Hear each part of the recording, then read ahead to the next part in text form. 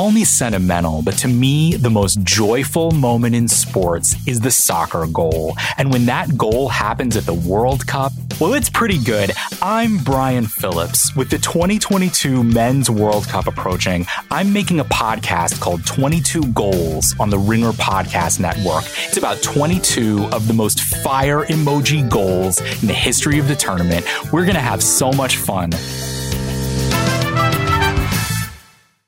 This episode of the Bill Simmons Podcast is presented by State Farm. If you've ever been in an accident and you're okay, but you know what happened, your first reaction is going to be, man, why did that happen?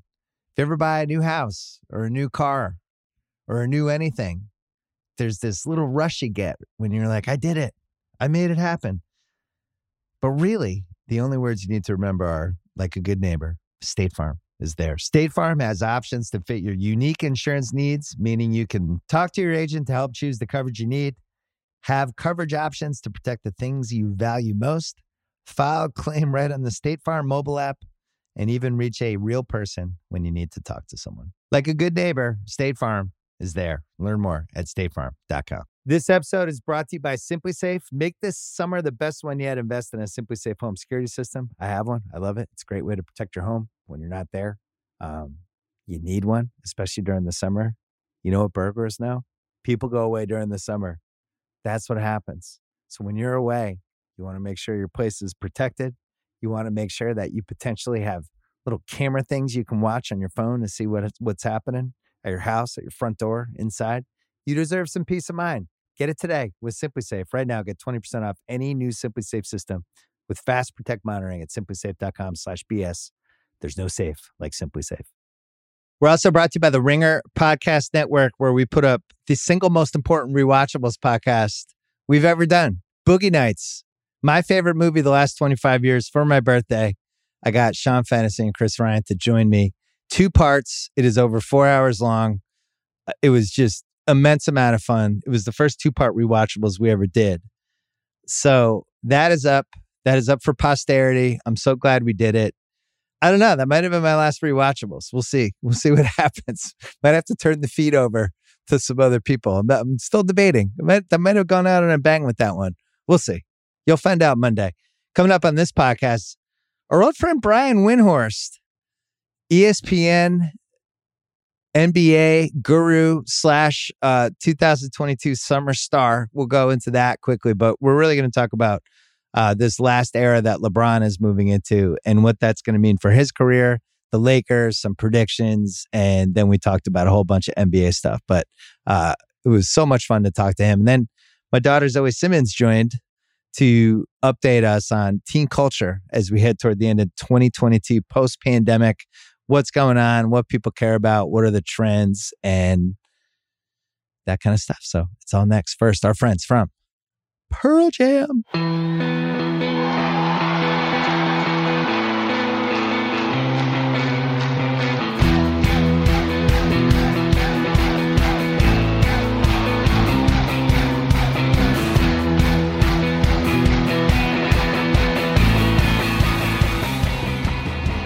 All right, taping this. It is early afternoon Pacific time. Brian Windhorst from ESPN is here. He is in Minnesota at one of the many media days we've had over the last couple of days. One of the stars of the summer since the last time we talked, Windhorst. I think it was you and Harry Styles. I think we're the 2 stars of the summer. Your now iconic Utah prediction, and it's just all kinds of stuff. So I did want to do some prediction stuff with you. You've already talked about the Utah scoop on other pods, but I was very happy for you. We've known each other for a long time. It was nice to see you get showered with adoration, love, respect, awe. Predictions. So I want to talk about LeBron first. Mm-hmm. A guy that you covered since he was a teenager in Akron, Ohio. He is now a 37-year-old man. He's going to turn 38 during this season. He has scored over 37,000 points. He's going to break the scoring record this year if he doesn't get injured. Conceivably could start the 40-10-10K club for points, rebounds, assists, which I find hard to believe will happen again. But I don't know what this last phase of his career is going to look like because, first of all, he's got NBA mortality working against him. He's played more playoff regular season minutes than anyone except Kareem Abdul-Jabbar. 63,000 combined. Kareem was at 66. He's had a lot of miles on him. He takes care of his body as well or better than anyone in the history of the game, but turning 38 on a Lakers roster that I don't feel like is top 8 in the West. He's under contract. He can't be traded this year. It seems like he wants to be a Laker for life, and this could go in a variety of directions. Have you ever seen more uncertainty with the future of LeBron James? It's the first time in my opinion, he may dispute this. It's the first time, he made a contract decision that may not have, been championships first. And that doesn't mean that they're the Lakers. So by virtue of you being like, the Lakers have been in like the finals, like how many times out of 75 years? Like, is it 20 times? Something like that? Oh yeah. No, it's like 20. I think it's like 25. Yeah. Okay. It's like, got to be 25 to 26. Right. So like just by virtue of saying I'm a Laker, historically you got a 1 in 3 chance of making the finals. He's been there 4 years. They made the finals once. If he was there for another 4, maybe they'd make it again. So I don't want to make it sound like there's no chance, but when he came to the Lakers in 2018, they didn't have a team around him, but they had great potential. They had all their picks. They had a bunch of young players. And they bunch of young lottery picks. Yes. And they used all that stuff and they got a title. Now I don't, their prospects are, not there. So I think he's making a decision, which by the way, he has every right to. He's making a decision like, this is where I want to be at the end of my career. He was never totally comfortable in Miami. As soon as the season ended, he was out of there back to Akron. And that maybe even if he played in LA at that time in his life, that would have been the way he was, but he was never comfortable there.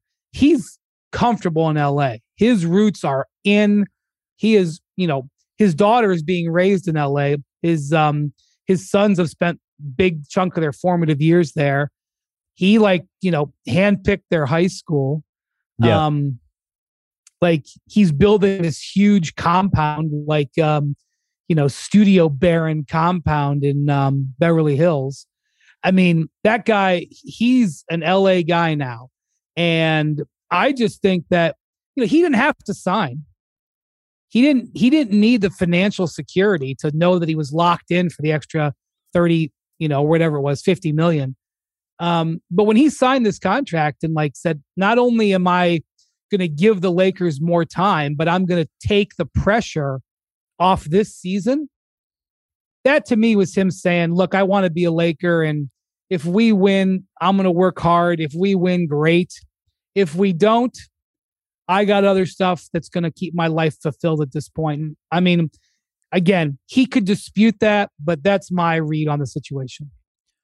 I looked at the extension like this. That was his commitment to them so that they would trade those first round picks. He had to give up something. It was basically, he was in the same situation in Cleveland in 2017-18, right? When he was trying to get them to trade the pick that became Colin Sexton. And they wouldn't trade it because they're like, we don't think you're going to be here next year. Oh, no, we should. But he wasn't going to be there next year. And everybody knew he was going to LA. I think in this case, you have that Westbrook contract, which becomes an expiring the moment the season starts. And by December, January, February, it's a lot of money. You could bring a lot of stuff back with those picks. But I think they made it clear to him, stop with everything you did in All-Star Weekend. You're not doing that anymore if you want to stay here. Where, as you mentioned, his family he wants to set up roots here. You still need a team to play for. And if you're going to do that stuff, that's just not going to work. And then 2, we're not giving away the end of the 2020s if you're just going to bolt. So I think it's interesting with that extension. They literally can't trade him this year. So you made an interesting reference to that interview that he gave in Cleveland. Yeah. In 24 years of covering LeBron, the interview wasn't to me, it was with The Athletic. That was one of the most out-of-pocket interviews he's ever given. What do you mean by out-of-pocket? He went way out over his skis with that one. Not only in that interview did he basically, he said I'm not closing the door on coming back to Cleveland. I mean, he tried to qualify it by like, oh, but it could be just a one-day contract. But he knew exactly what he was doing. He was talking to a Cleveland-based reporter with the Cavs holding salary cap space in Cleveland on All-Star weekend, a week after the Lakers took inaction at the trade deadline, which irritated him.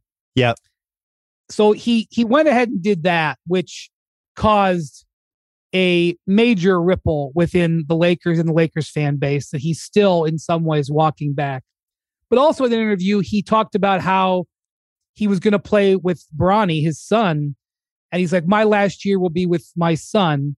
And, you know, in this recent interview that he just gave to Sports Illustrated on the anniversary of him being on the cover, and he was talking about how his wife, Savannah, wasn't exactly down with that because, you know, he basically was saying, yeah, Bronny will be in the NBA in 2 years and I'm going to play with them.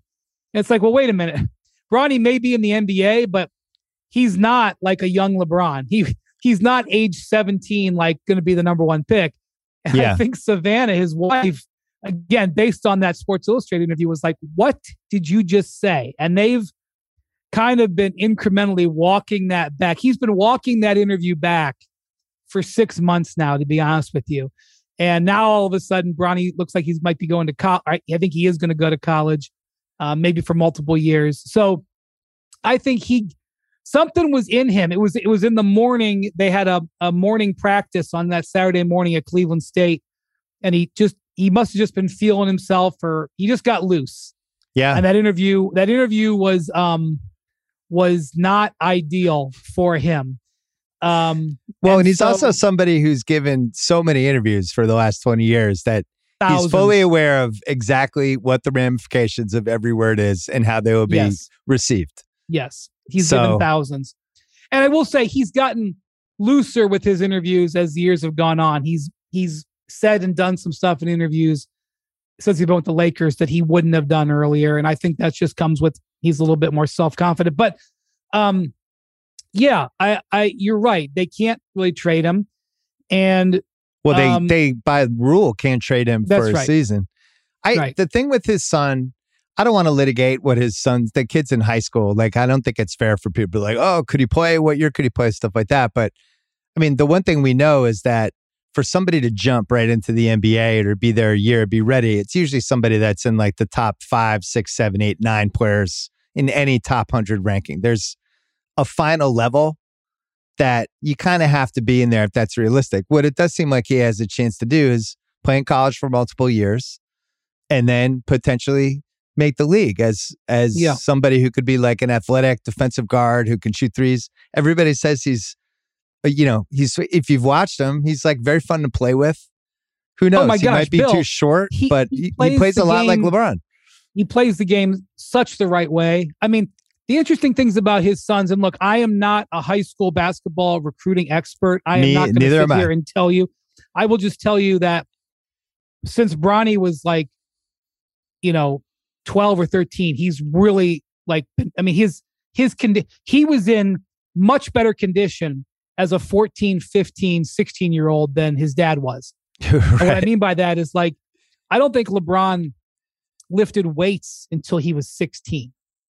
Bronny had like a personal trainer when he was like 12.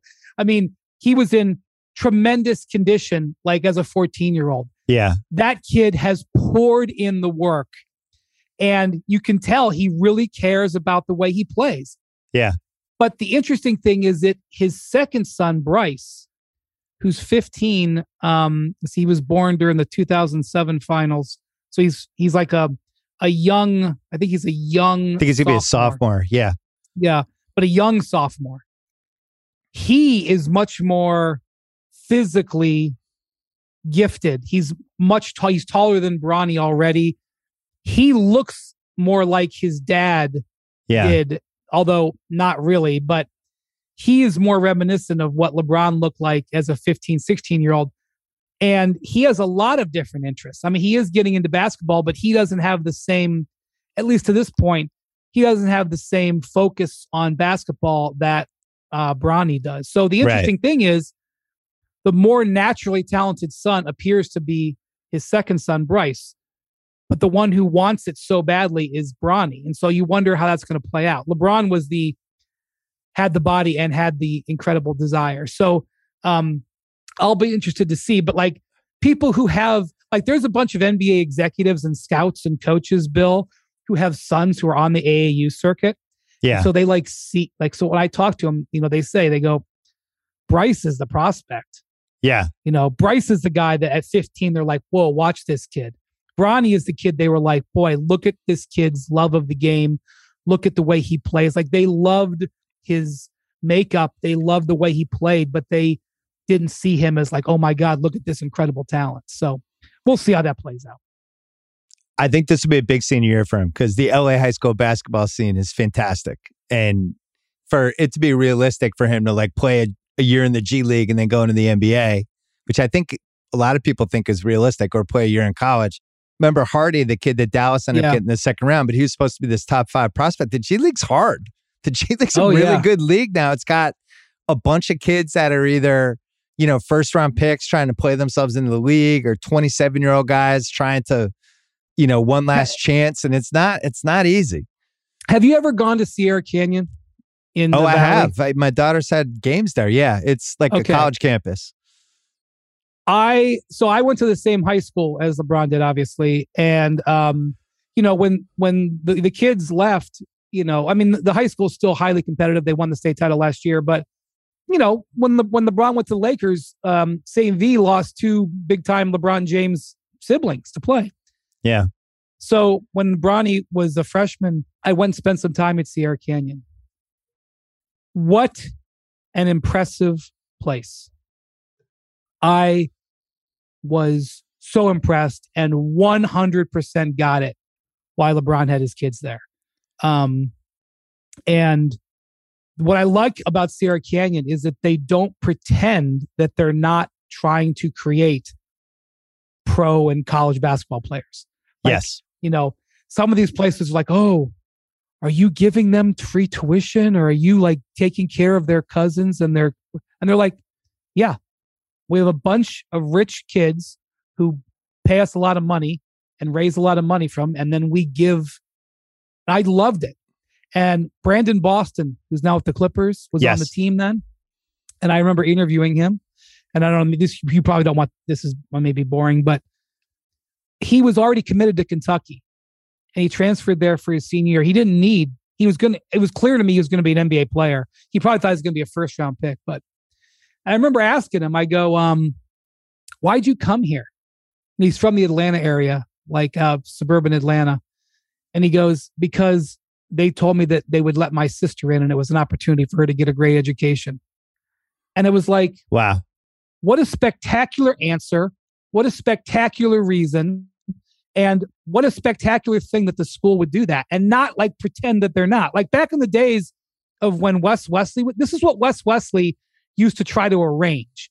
He would like say, all right, we'll guide your kid to this college, or, but take care of his family or whatever. Yeah. And that was seen as, oh my gosh, he's like an operator taboo. This is just what Wes was doing. Wes was setting up kids who were like totally helping these schools out and trying to get them ways to help their families, help the kids. And so I was so like relieved that Sierra Canyon was like, yeah, this is what we're doing. And Sierra Canyon, they're very transparent about it. I mean, they have people transferring in like August, mid-August to be on the basketball team. They operate almost like an AAU team as much as a school. But look, especially now in this NIL world that we're in, what are the rules? It's so much better. I'm sorry. This wasn't what you wanted to talk about. No. I thought it was a good tangent. It's one of my son's schools, one of their rivals. So I'm biting my tongue on a lot of stuff. But I assume that Sierra kicks your son's team's butts because they they beat them. They beat them last year. Oh, okay. I'm sorry. The Harvard Westlake beat them last year. Wait, we're gonna take a break, and then I'm gonna give you 4 LeBron outcomes, and we'll go through them. Start the NFL week off right with a no-sweat same-game parlay every Thursday from FanDuel, America's #1 sportsbook. It doesn't matter if you're new to FanDuel, if you already have an account. Every Thursday night, you'll get free bets back if your NFL same-game parlay doesn't hit. Same-game parlays are the perfect way to combine your bets for a chance at a bigger parlay. This looks like a terrible spot for the Dolphins on Thursday night. So maybe that's the value. Maybe you put together a little Miami money line, which is plus 170 range as we're taping this. Get Tyreek Hill in there as an anytime touchdown scorer, and maybe even get Tyreek Hill 100 yards, because if they're going to win the game, Tyreek Hill's probably going to do some stuff. We'll see who's the quarterback for them. Do a bet like that, build your own, or choose from one of the popular same-game parlays pre-built for you in FanDuel's top-rated sportsbook. However you want to play, you can bet the NFL every Thursday night with a no-sweat same-game parlay. Sign up with promo code BS if you don't already have an account. That is promo code BS to get free bets back if your same-game parlay doesn't hit. Make every moment more with FanDuel, an official sports betting partner of the NFL. Must be 21 plus in select states. 3+ legs, minimum $1 bet required. Refund issued as non-withdrawable free bets that expire 7 days after receipt. Max free bet $5. Restrictions apply. See terms at sportsbook.fanduel.com. This episode is brought to you by Michelob Ultra, the official beer partner of the NBA. It's just what you need to sit back and enjoy the game, and they're also getting fans closer to the game than ever. You can win exclusive NBA prizes like courtside seats, signed memorabilia, and more. I love Michelob because of how light it is. It's only 95 calories with 2.6 carbs. You know what the perfect time for Michelob Ultra is? Little doubleheader, little NBA doubleheader. Right? First half of the first game. I don't know. West Coast time. That's usually about 5 o'clock, 5:30. Perfect time for a beer. You can do it. Grab a pack to enjoy today. Learn more and enter for your chance to win at MichelobUltra.com/courtside. LDA 21 and up. All right, Brian Windhorst. I'm giving you 4 LeBron outcomes for the last stage of LeBron, because I think we are entering now last stage of LeBron. I agree. Yep. Now, somebody could watch Tom Brady's career and be like, well, wait, what was the... Tom Brady was telling us he was going to play till 45 when he was in like 2010. I'm not surprised that he's still playing. LeBron has different wear and tear things against him in basketball, just like, and he's now Neil Armstrong. Once he gets to like 70,000 minutes and some of the stuff and 300 playoff games or whatever, like these are just things I have no idea how to even calculate them. But here are the 4 options. Number 1, Laker for life. Number 2, Cleveland 3.0. Number 3, title chaser. And number 4, assuming his son can be good enough, which I think is a huge, huge variable that I don't want to count on. And I would say the odds are against it, not for it. But I just want to play with my son. I don't care. You name the team. Which son? That's the key. Either son. Be the second one. Yeah. Hanging on for as long as possible to play with one of the sons. I'm going to make the case for title chaser. Wow. Because I think he can chase the title in a way that's not Mitch Richmond on the 2000 Lakers. Like you think like even Karl Malone on the 04 Lakers, who got hurt in the playoffs and they were never the same, but he was a really valuable member of that team on and off the court and was still pretty good. And by the way, that his team body was broke down. good. Yeah. They weren't like 67 wins like people might have thought, but that team was very good. That team beat the Spurs, during the middle of the Duncan run. That team was like a minus 500 favorite in the finals. So it's not like that season was a failure. But at the same time, like, you know, I'm looking at the odds with LeBron here. Just people still in the league. So you go through the 03, 06, 04, 05, 06 drafts. Iguodala's 38, 04 draft. Carmelo 38, 03. Millsap, who I don't know, is he even on a team this year? No, he's out. All right, so he's out. Right, cross him off. Chris Paul's 37-05. Aldridge 37-06. He doesn't have a team right now. Doesn't have a team. Lowry and Gay are 06 draft, both 36, and Dwight Howard 05 draft, 36. Those are his quote unquote age range peers. And all of those guys, except for Chris Paul, are on their way out of the league. Right. And Chris Paul, I don't know how many more years he has. So when you think of it that way, it's like, all right, not only would this be incredible just with NBA history, everyone from his quote unquote class is either gone or on their way out, or they're Chris Paul. And that's it. That's the entire list. So I don't know what to count on, which makes me wonder if title chaser, because he's got the 4 rings. He's 2 behind Jordan. He's 1 behind Kobe. He's 1 behind Duncan. He's the same amount as Curry. Is he going to be happy just having the 4 rings? If he's thinking about how do I put together my argument that I'm the GOAT, I'm the best player of all time. I don't think the 4 rings is going to be enough. I don't. Well, I will say that last year as a 36 turning 37-year-old, he had his second highest scoring average in his career. Now, the game is played differently than early on. I mean, boy, some of the old LeBron games that you can watch on NBA TV, it's rough. He's great, but it's rough basketball. It's rough basketball. The league's way worse. It just was. That's a reality. Go through the All-NBA teams. We just didn't have the same level of talent. We didn't. I mean, if I was just at the Timberwolves first practice today, and I was watching him out there, and Karl Towns isn't even here. He's under the weather. But I'm looking at this team, and I'm like, there'd be years where this team would be number 2 seed in the West. Like there'd be 30 media outlets here because this team would be, loaded. Like think of some of the teams that KG was on that would have loved to have. Right. Like this is a team that like might play great this year and finish 5th or 6th in the West. Or like it might not be a bad year. Literally, they could finish 7th, and I wouldn't be shocked. Yeah. So okay. So here's the thing. Wait. Then flip that around with LeBron in 2018. Look at the team he was on in 2018, and put that team in the West with like a peak LeBron. I think that team's probably not a top 5 seed. The league's just better. Anyway, I interrupted you. Yeah. No. I mean, that's the thing, Bill. Like some of the years that LeBron got through the East with the Cavs. Yeah. Those teams would have, forget about it. Forget about getting out of the second round with some of those teams. Yeah. Even with LeBron at that power, with where the East is right now.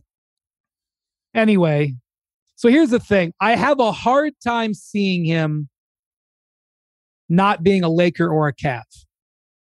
So if you're going to say title chaser, it's the Cavs. Is it got to be, it's kind of wrapped with Cleveland 3.0. And you're right. So I should have, that should have been my 5th option, Cleveland 3.0 and title chaser. That's like the hybrid model. Yeah. Because I don't think so here's the thing. In this world where we're in right now, I think on one hand, I think these players get so much crap for like the quality of their titles. Like, yeah, I know they're just trying to get under Durant's skin because he can have his skin gotten under. He's made it clear that you can get to him. Yeah. And I don't understand why he does that. But like the people who get on Durant for quote unquote not having a legit title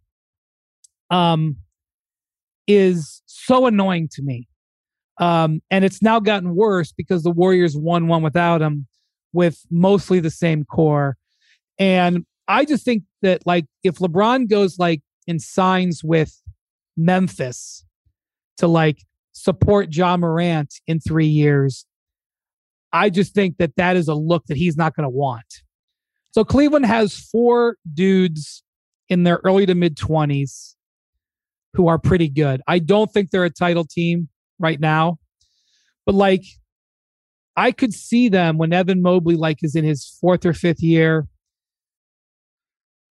You know, those guys are now like 27, 28, 29 instead of 22, 23, 24. Yep.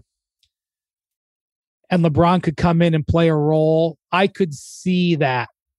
By the way, like I could see it next year. The Cavs are in horrible need of a 3. And look, they need a 3 that can defend too, which is at this point in his career. But like next year, you could see him in that kind of whatever role Kevin Love is in this year, like a fancy version of that he could be like their backup point guard, and he could also play the 4 and and he's like a Swiss Army knife all over the place. I think Cleveland's very realistic, and I'm higher on them than you are. I think Mobley's special.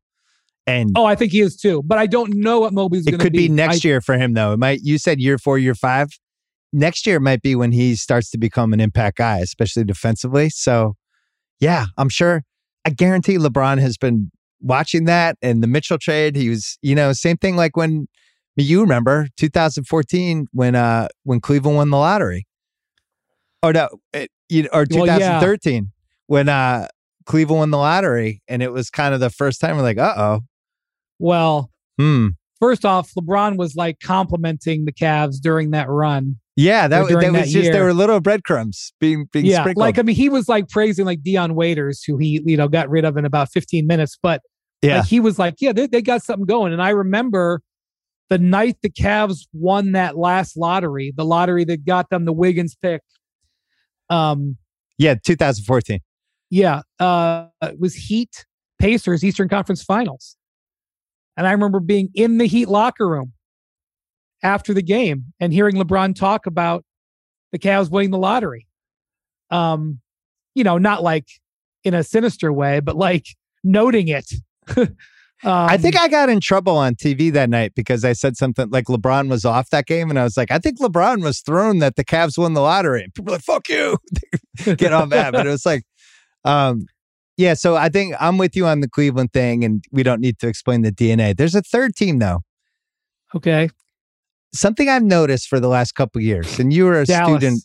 No, you're a student of this stuff. We went from he did not seemingly like Steph Curry, and there was a real rivalry there. Yeah. He was very dismissive of the Warriors, and I think felt like Steph was on his corner in a lot of ways, as this is supposed to be my league. Oh, where'd this new hot young star come from? They win the title in 15. Yeah. He gets revenge in 16, but there was a lot of something. And I remember going to that game in 2018, the legendary game LeBron played, when it looked like he was going to fight Curry. And there was like an anger with LeBron. You were there. I hadn't seen that level of like a real fuck you with him toward Curry. I was like, these guys don't like each other. And I asked Curry about it that summer, and he didn't really deny it. He's like, hey, we both want the same thing. But then in the last couple of years where you have LeBron starts taking Curry when he's the all-star captain, last year was going kind of out of his way to praise Curry and was doing tweets during the playoffs like, oh my God, this boy's red hot, and stuff he never did. And I was like, wonder if he's greasing the skids just in case. Well, then there was Draymond Green's wedding this summer where they all posed for that photo with the four. Like, hey, let's get the 4 title club together. Like, there's no way. Like, that's LeBron. Like, he would not have done. Do you think he would have done that 5 years ago? I do not. No. Yeah, I do not think he does that. No. Now, so the reason I thought that he was sort of making nice with Curry a couple years ago was because there was some, and if Joe Lacob was on this pod, he would laugh at me and go, what are you talking about? But there was some wonder about whether Curry would take that last contract with Golden State. Now, look, it ended up being 0.0 drama. The Warriors offered the full boat, but he had some injury issues. The Warriors were looking at a $400 million payroll. Nobody was sure they were going to do it. But I thought that he was, giving him the wink because he was like, hey, if you don't take that last contract, you can come down to the Lakers. Because that's what happened with Kyrie. Yeah. When Kyrie was headed towards free agency and it was clear he wasn't going to stay in Boston, LeBron, all of a sudden, the two of them kind of mended that fence. And I think it was based on that, the concept of playing together again in LA. And then it didn't work out. It didn't happen. But that's what I thought. But now that I've seen LeBron, who is theoretically still competing with Steph for the West titles, I'm not. That photo was, if I had shown LeBron that photo, in 2018, like, he'd have thought he was like photoshopped. Right. Steph was in his way in a lot of ways. Yeah. And there's also the Under Armour Nike thing. Steph was, you're saying take his corner. Like, Steph was like, the kids started wearing Steph jerseys. Yeah. And there was like that brief moment where Under Armour was like a thing. And it was bigger than that, though, because Steph took the kids, which I think LeBron felt like he had the kids, and Kobe was basically passing the kids to him. And then all of a sudden, Steph showed up. Yeah, and you have kids showing up 90 minutes before the game watching Steph warm up. Which, but by the way, that's the business aspect of it, is why that, if you're a Warrior, you get access to all those Silicon Valley dudes. Not that LeBron needs that. Like, he could get that anyway, but like, part of what LeBron's doing. Right. Part of what LeBron's doing is post-career stuff. I mean, we're doing super NBA gossip stuff here, but I was watching Lacob very closely this summer, and I think he was the only one on the Warriors side who was genuinely interested in Durant. And Curry, I'm sure, was like, and Curry stated publicly Oh yeah, of course we're going to think about it. It's Kevin Durant.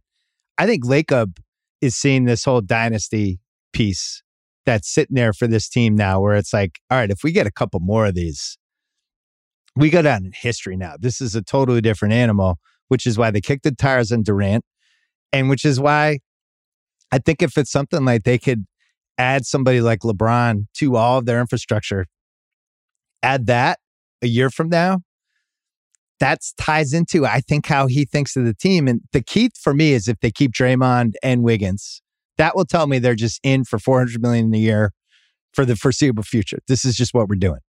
Well, here's what you got to give Joe Lacob credit for. Like, people get annoyed with him because he can be arrogant or cocky. Yeah. But look at his resume. Yeah. He has always thought big. He's like, me and my partners, and he's got a lot of partners, but we're going to build this arena. We're going to be the highest earning team. I mean, with all due respect, they had a great fan base in Oakland, but that was a second tier NBA city. Yeah. Despite their market size and despite their support of their fans. They had the best fan base, but one of the smallest populations, which is why they're drawing from San Francisco. But yeah, you're right. If he wanted to scale it up, he had to move. I mean, it was sad. The Warriors now are like, if I'm not mistaken, the Warriors are 9 digits ahead of the Lakers on revenue. Wow. Now, Jesus. Part of that is because they've had these they had a long playoff run. But if I ever told you that the Lakers would be 9 digits behind the Warriors, you'd tell me you were crazy. I mean, to be honest with you, it's the Lakers who should have built their own arena. Yeah. It's the Lakers that should be doing like what Ballmer's doing, like what the Warriors did. But look, that's another topic for another day. But it's an important topic. And I do wonder if it plays into how LeBron thinks about all this stuff, because I just don't think the Lakers have shown any vision here for, 12, 13 years now. Well, not compared to Golden State and not compared to any top level and the team. Clippers.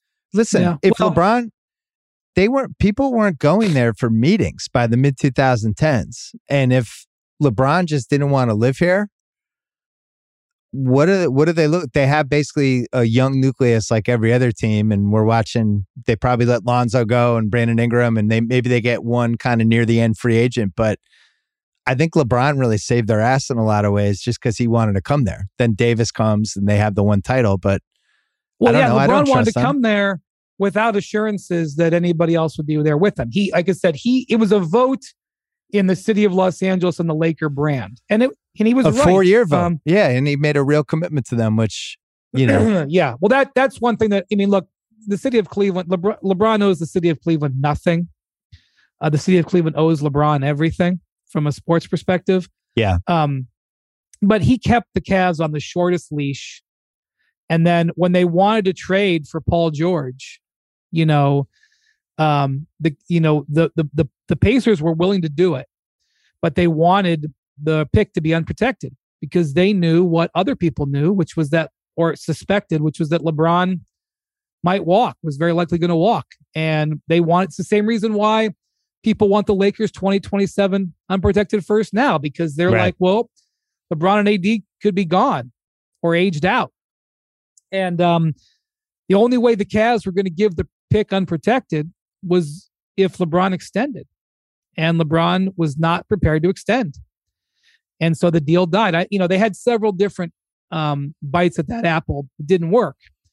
And, that pick that the Pacers were trying to get was the pick that turned into Darius Garland. So it's a darn good thing that the Cavs didn't give it. I mean, maybe if they had LeBron and Paul George, it would have been different and it wouldn't have turned out that way. But that was what the Pacers were. Was Love in that trade? Love was in that trade, right? There was a version of it, and There's two I versions don't have of it. But there was one point where Love was going to be in Denver. That's where he was going to end up, and that he wasn't going to end up in Indiana. And that was the one that almost got done. But LeBron wouldn't commit to the extension, and Dan Gilbert wouldn't agree to trade an unprotected pick, and the Pacers wouldn't do it without an unprotected pick. And within a year, LeBron was gone, and Paul George asked for a trade. So, But one other team that I'll bring up, I did mention earlier, Dallas. I thought that was an interesting one for you. Yeah, he does have an affinity for Luka. That's not exactly a hot take. He tried to get Luka. LeBron doesn't have people who wear his brand. He's the only one. I mean, officially, there's a lot of guys who wear his shoe. He wanted, when Luka signed with Nike, he wanted Luka to be like a LeBron guy. He wanted Luka to be in the brand. And kind of like Jordan has all these guys. And it didn't go that way. Luka ended up going with Jordan. But, I think there's, take something from that. He does, have his long ties to the Cowboys. No state tax. Well, and then we also have, I'm just going to keep saying this till I'm blue in the face, but we know he's going to be involved with the Vegas expansion team whenever they get that done. And I don't think they have the rule in place that you can't play if you're a part owner of the team, but we've seen the league get around this in all these different ways. I don't think expansion will happen until after probably the year after the media rights deal, but it's happening. It's going to happen. So if you look at the league right now, the talent says yes, that there's room for expansion. Yes. But the economics don't really, because there's still teams that are taking a lot of revenue sharing money. There are not 30 healthy markets. And so the other thing is, and I had an owner explain this to me, and this is not a financial podcast, and I don't have an MBA. I don't work for Goldman Sachs, but the NBA owners have been able to borrow money pretty effectively at a pretty favorable rate. And so when they've needed access to financing, they've been able to get it. Yeah. And so to them, even if they get, like, the Phoenix Suns are going to, from what I can tell from talking to folks, are going to blow people's doors off for what they sell for. I said that last week on the pod. I predicted 4-4. What did you say? 4-4. I am not going to dispute that. Yeah, it's going to be over 4 million or 4 billion. So when I first came out, I said I thought it would be 3. And I have been educated that there are people who are like, they may go for over 2. And I was like, you're not going to, if over 2, they're not even going to return your phone call. No, it's 4-5, 4-5 range. I did 4-4 to be safe, but I think it's between 4-4 and 4-7. Yeah, I'm not disputing that with you.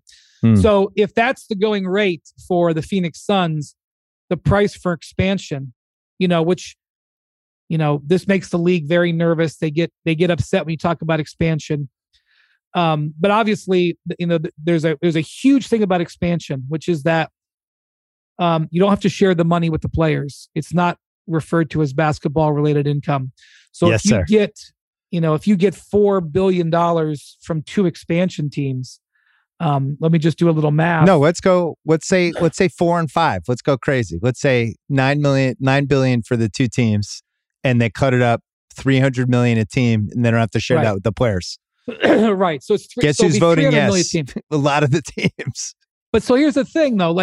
But they're diluting their shares of the league.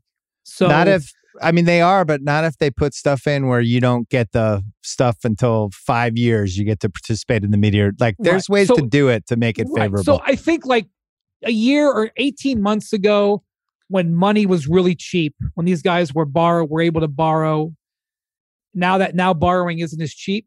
Yeah. And we're about to see, I think, and you think, that we're about to see another big burst in franchise values. Like we saw the big burst with the Clippers, but then we haven't really, obviously franchises are still going for very high, and these hedge funds are buying in for good numbers, but we haven't seen the big jump. We haven't seen one of the major teams hasn't been for sale. Right. I said on Thursday's pod, there's 8 teams that are just different than the other 22. And Phoenix is one of the 8. And plus you get all the people that they can live in LA and they can fly an hour and they're at the game. That's right. You can fly back and forth. So you're getting all this California money. That's a whole different animal. Yeah. The really rich guys did not want to buy the Timberwolves. No. They just didn't want to buy them. They offered more than the 1.5 though. Hold on. We got to take a break, and then I have a couple more things for you quick, and then we'll go. This episode of the Bill Simmons podcast is presented by State Farm. If you've ever been in an accident and you're okay, but you know what happened, your first reaction is going to be, man, why did that happen? If you ever buy a new house or a new car or a new anything, there's this little rush you get when you're like, I did it. I made it happen. But really, the only words you need to remember are, like a good neighbor, State Farm is there. State Farm has options to fit your unique insurance needs, meaning you can talk to your agent to help choose the coverage you need, have coverage options to protect the things you value most, file a claim right on the State Farm mobile app, and even reach a real person when you need to talk to someone. Like a good neighbor, State Farm is there. Learn more at statefarm.com. This episode is brought to you by Simply Safe. Summer is all about fun vacations, but I know that being away from home can be stressful. So many things can happen. That's why I like to recommend Simply Safe, award-winning security that can help give you peace of mind when you're away. The only thing you should worry about while you're on vacation is having too much fun. I have it in my home. It's great. Couldn't work better. I think Simply Safe is the best because it comes with a variety of indoor and outdoor cameras, sensors to detect break-ins, fires, floods, and more. It's backed by 24/7 professional monitoring for less than $1 a day. It's given me, my family, many others real peace of mind. I'm waiting to have it too. Try it out. A 60-day money-back guarantee. No contracts right now. Get 20% off any Simply Safe system with Fast Protect monitoring at simplysafe.com/BS. That is Simply Safe with 2 S's. Simplysafe.com/BS. There's no safe like Simply Safe. I had a couple LeBron wild cards for you. Okay. We hit just about everything I wanted to hit, except, are we sure Anthony Davis wouldn't be one of the moves if LeBron knows he's going to be here this year and next? How close is the AD LeBron combination? Do you feel like that's like Tubbs and Crockett, that's Batman and Robin, that those guys are just tied? Or if they got a really good offer for Davis that allowed them to rebuild a little bit, get some stuff, open things up, and maybe potentially make themselves a better team for somebody who's had just an incredible amount of trouble staying on the court, that they wouldn't think about that. So here's the thing. We've just been talking about how much talent there is. We're going to get to mid-season and there's going to be, we're going to have a game of musical chairs. Yes. We're going to have teams that are like, wait a minute, we're near the tax, or maybe we're looking at being in the tax, and my stars are older, and look at these stud, because this draft class is exciting, and we're in 12th place or we're in 9th place, and even if we do great, we're not even getting out of the play-in. And so the league is top heavy right now. And that's why, like, make fun of the Thunder all you want. Like, the Thunder are doing exactly what they should be doing because they can't compete in that level. And like, this is like the Jazz. Like, I keep laughing out loud every time Danny Ainge or Justin Zanuck, two people I respect, are acting like, oh, we're not tanking. Oh my gosh. I mean, we're going to still try to compete. No, you should be losing as much as you possibly can. Every win should be disappointing. And Danny used to agonize when Brad Stevens would pull these wins out during his 2-year tanking session. That was never happened because Brad Stevens was too good. He fought it off. I've been a little connected to the Jazz for the last few months. Yeah. Like, almost nothing that the Jazz has said publicly for 4 or 5 months has actually been true. We're not going to trade Gobert. No, we're going to build around Donovan. The Mitchell thing was the best. Yeah, no, Mitchell's here. It's like, no, he's not. We're going to build around here. We don't have to trade Bogdanovich before camp. That's not important. Like, and I just saw, at media day, they're like, we've got good veterans. Like, we're going to try to win these games. It's like, don't judge their words, judge their actions. But so my point is, like, what if we get to January and the Lakers are sitting there in 10th or 11th place? Well, what if LeBron misses 20 games with a pulled hamstring and the Lakers are 20-35? Like, here's the thing. Like, what if this Westbrook situation isn't actually a disaster? What if Westbrook actually accepts a lesser role? Yeah. hits some corner threes, and like they don't have to send him home. You lost me in the corner threes, but go ahead. Okay, let's just say that like it doesn't go terribly. Yeah, but they're still in like 11th place. Like that's possible. Like this is what I'm. Well, how about this? Who do you like more than them or less than them out of Golden State, Clippers, Memphis, Phoenix, Denver, Dallas, Minnesota, New Orleans? I don't think they have a better roster than any of those 8 teams. I don't. Well, just think they finished 11th last year. Okay. Now think of the teams that finished in front of them. Who do we know for sure they're passing? Okay, we know for sure they're passing Utah. Utah's coming backwards. But on the Who flip else are they side, passing? you have New Orleans jumping up. Although I guess New Orleans was ahead of them already. You could argue Sacramento improved more than they did. I'm just looking at, like, I thought the Schroeder thing was hilarious because Schroeder last year, the Celtics tried to trade for 3 weeks before the deadline, as you know. Yeah. They're trying to give him away to everybody. And then at the last second, the Rockets were like, hey, we kind of want to get off this Tice contract. We'll take Schroeder if you, and the Celtics were like, great. And they dumped Schroeder, right? No playoff team wanted him. And then the Lakers get him 3 weeks ago and everybody's like, Schroeder, great deal, savvy, minimum. And it's like, what are you guys talking about? No playoff team wanted him 6 months ago. This was not savvy. Lonnie Walker was the worst mid-level exception guy anyone signed this whole league. They did not make themselves better. Really, the way they're going to get better is if Davis is good. They don't have any shooting. This is what, Or perimeter defense. They're missing the 2 things that helped them win the title 3 years ago, and they still didn't address it. I know that's another topic of conversation. The point that you're making about Dan Davis is like, what if, like, it's one thing if the Lakers are a disaster, but what if they're not a disaster, but they're still not good enough, which I just don't think they're good enough. I mean, as good as LeBron and AD are, they could have good seasons. Lonnie Walker could be like better than we think. Russell Westbrook could not have to be sent home in November, and they could still be in 10th place. Like this is what I keep saying. Like I was in Cleveland 2 weeks ago when Donovan Mitchell arrived. I was talking to the Cavs folks. I was like, guys, this team could be awesome, and you could finish 6th because that's the nature of it. So like somebody at midseason, maybe 2 teams, and I'm looking at the Chicago Bulls. And Lonzo Ball gave an interview today, Tuesday. That was an extraordinarily depressing interview about the state of his knee. Yeah, it sounds brutal. That he can't go upstairs without pain, that he can't run. Like that the doctors have to go in there and see what's wrong. Like if you're a Bulls fan, like you've got to be vomiting in the trash can hearing that.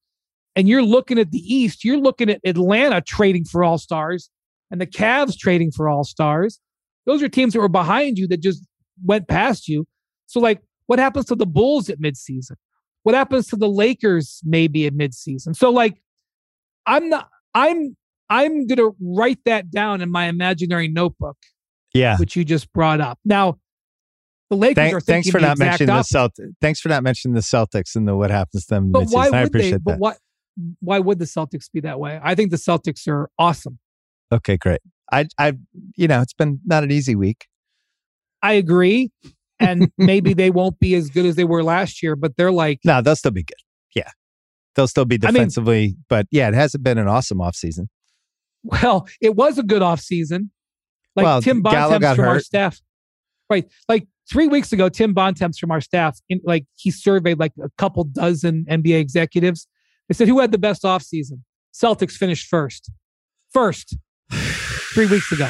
The NBA moves fast. The Knicks are another team that I feel like could godfather Alfred Davis. And I do feel like that was a piece of not ultimately going too far with Mitchell, because I just feel like the way I said this before, but the way the league works now, there's going to be another Mitchell. There's going to be, you're just sitting in that bar stool waiting for the opposite sex to come in. And if you didn't click with the one, well, guess what? 2 hours later, somebody else is going to be sitting in the stool next to you, and you just got to be ready.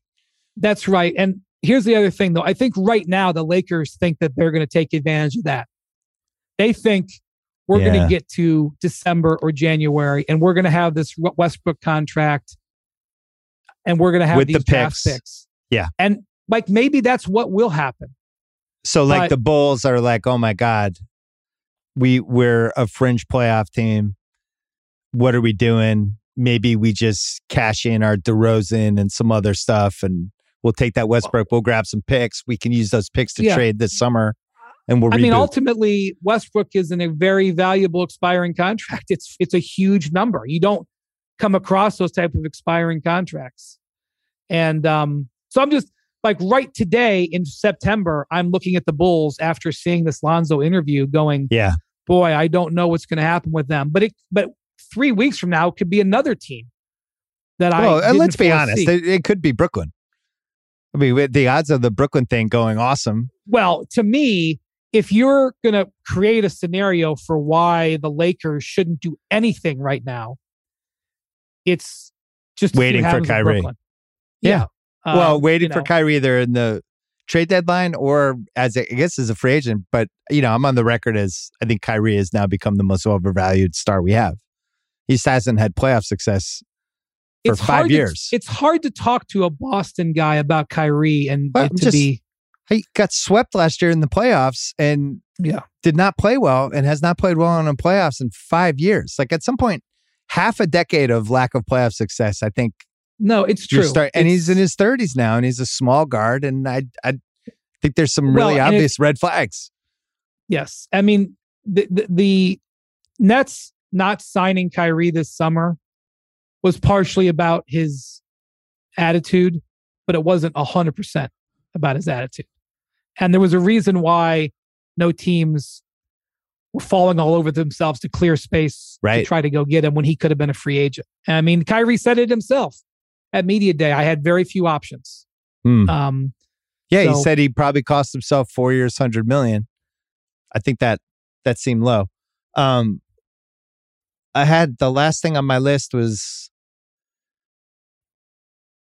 what a Lakers rebuild would look like if they traded Davis, trade deadline, and then LeBron in the offseason. And they just like, all right, we got our title. We're going to cash in these 2 chips. We had input with LeBron on where he wanted to go. And could they be back to, the post-Kobe Lakers next year? I wouldn't rule that out, right? The only thing is Jeannie Buss has this belief, and I think it's a smart one. Yeah. And it's the reason why they gave Kobe that last contract, is that you take care of your star players, even if that means you have to swallow a year or two, because you have to maintain. And that's one thing about Jeannie Buss. Like, no matter what you want to say, she has done a very good job of restoring the brand. Yeah. And she was a part of that. And so I would think that they would be very careful about that. Unless LeBron was like, trade me to a contender. Like, as I mentioned before, 4 rings. I was looking at like finals records and stuff with him. Like Jordan was 30-7 just in finals games. Crazy. Russell was 45-25. Duncan was 23-11. Kobe was 23-14. And LeBron's 22-33. Curry was 21-13. Shaq 17-13. Havlicek's 31-16. West was 22-33. Elgin 16-28. And Magic was 24-26. So out of the greatest players, only 4 of them are below 500 in the finals. And I still think he wants one more. And I think 4 is about plus LeBron. What if Curry passes him and gets to 5 and he's got 4? All this stuff's going to be leveraged against him when we're doing the greatest of all time arguments. I do think he cares about it. This is the thing about LeBron. I wrote a piece about this last year. And it's buried in nuance. And nuance it doesn't sell in our society. But one of the things that makes LeBron great is his ability to handle the losses. Yep. It's his ability to bounce back. It's his ability to absolutely look at the situation and say, like in 2018, he's sitting there with the Cavs team that is gutted. And they've just lost 8 out of 9 finals games to the Warriors. He's in trouble. He maneuvers, and 2 years later, he's holding the trophy. Right. Now, and I know that we're in this world where, what is the number of rings? I have to have the number. If I don't have the number, we're not going to have a conversation. Like that accomplishment, and the same thing like in Cleveland. Like he is facing an uphill battle against the Warriors to get even one out of there. he pulled one out. And again, people will run out and they'll bring up the record. And it's like, but you don't understand those finals losses and how he dealt with them is part of his greatness. I remember hearing Gary Player talk about Jack Nicklaus once. And Gary Player said that Jack Nicklaus was the game's greatest loser. And I kind of thought it was him saying, don't forget that I beat him quite a few times, everybody. But Jack Nicklaus had 17, he had 18 majors and 17 runner-ups. And the point that that Player was making was that Jack had a lot of near misses. He had a lot of near misses. And yet he never let it get him down. He just kept coming back and coming back. LeBron has never let the near misses get him down. And people use it against him. But how many in those 33 finals games was it because he didn't give a great effort? There were a couple, specifically in the Dallas series, for sure. But how 11 many and 2011 is the tough one. 07 overmatch, you almost throw out those 4 games. And then 2018, same thing. I'm not sure what else. They were getting swept no matter what happened in that series. Right. So, there was at least 2 finals. The 2018 finals, I think he averaged a triple-double. He was amazing. You're right. People are going to use that against him. And I'm sure it does dog him. And he may be like, man, I would really like to get that 5th, whether it's in LA, whether it's in Cleveland, whether maybe it is, can I go up to Golden State? But I just don't think that people appreciate the nuance. Like, one of the things that we took out of The Last Dance was that, Jordan laying on that couch in that hotel room, saying, I can't do it anymore. I'm done. LeBron never was done. He kept coming back and coming back and coming back. And that longevity is his claim to greatness. And our society is not ready for that conversation. And when I have brought it up, I immediately get branded, well, you're a LeBron guy, blah, blah, blah. And I'm like, fine, whatever. But I was there after seasons when LeBron had pushed his body to the absolute limit and his team didn't have enough. And the next fall, he was fresh as a daisy, in incredible shape, and had shoved his team to get better. And I saw it over and over and over. So he doesn't get credit for that. It's used against him, but that is a reality. And, and that's why it is, in my view, a gear change that he would not continue to do that with the Lakers. And maybe, Rob Pelinka in his media day interview kind of implied that there was a understanding that if he extended, that they would trade those picks. And maybe that is what happened, and maybe LeBron will end up being right about this, but this is like sort of the first time where he hasn't just been full gas in, more than a decade. That was a good way to bring it full circle. I agree with you. I think they have an agreement. They're going to make a trade with those picks in the Westbrook contract. And I think they're going to try to go all in. The question for me is what happens if it doesn't work? And you mentioned... Should they? They're going to try to go all in, but should they? Yeah, is there the right player? But you mentioned the resilience that he has, especially after losses. I thought that was a great point. The other thing he's shown that he doesn't get credit for or even really noticed, I remember writing about it in 2014 when he jumped to Cleveland. And everybody's like, oh, he's coming home unfinished. And I was like, that's the best basketball decision. That dude's always going to make what the best basketball decision is. He's done that his whole career. He knew in 2010, Cleveland, it wasn't going to happen there. And he made a basketball decision. He did it again in 2014. 2018, he throws away the 19 year, right? He knows the Cleveland thing's going to an end. He knows he wants to be in LA. And he also knows that they will be able to put together something. They have all these. So that was also in a weird way a basketball decision. I think it'll be a basketball decision. I don't see him just fading into like being happy, like with how Kobe spent the last 2 seasons, where it's just like, come see Kobe. It's my 2-year farewell tour. I don't see that. I think he's driven by the titles. I think it's going to bother him if he has 1 less than Kobe and if Curry gets 1 more than him and that he has 2 less than Jordan. I do think he cares. How much do you think the Laker fans are going to be interested in the chase for Kareem's record? Well, that brings the fundamental question of, do they consider LeBron a full-fledged tier 1 Laker, or is he a guy who's playing on the Lakers? Because I've heard from Laker fans, I've heard different answers to that question. If Kobe was still alive, I think it would be different. Yeah. But now that Kobe is basically the North Star, yeah, that LeBron can never live up to, I'll be interested to see, especially if the Lakers are not having a great year. Like if they're in ninth place and haven't done a trade, and it's like February 3rd, or even, and he's like going for the record, I think the Lakers are going to be thinking about this season. They're going to be like, right. Well, like when he passed Kobe, he got like a, it felt like he was barely on that team at that point. Yeah. Listen, everything hinges on Davis, because Davis, if he's right, is still one of the best 12 players in the league.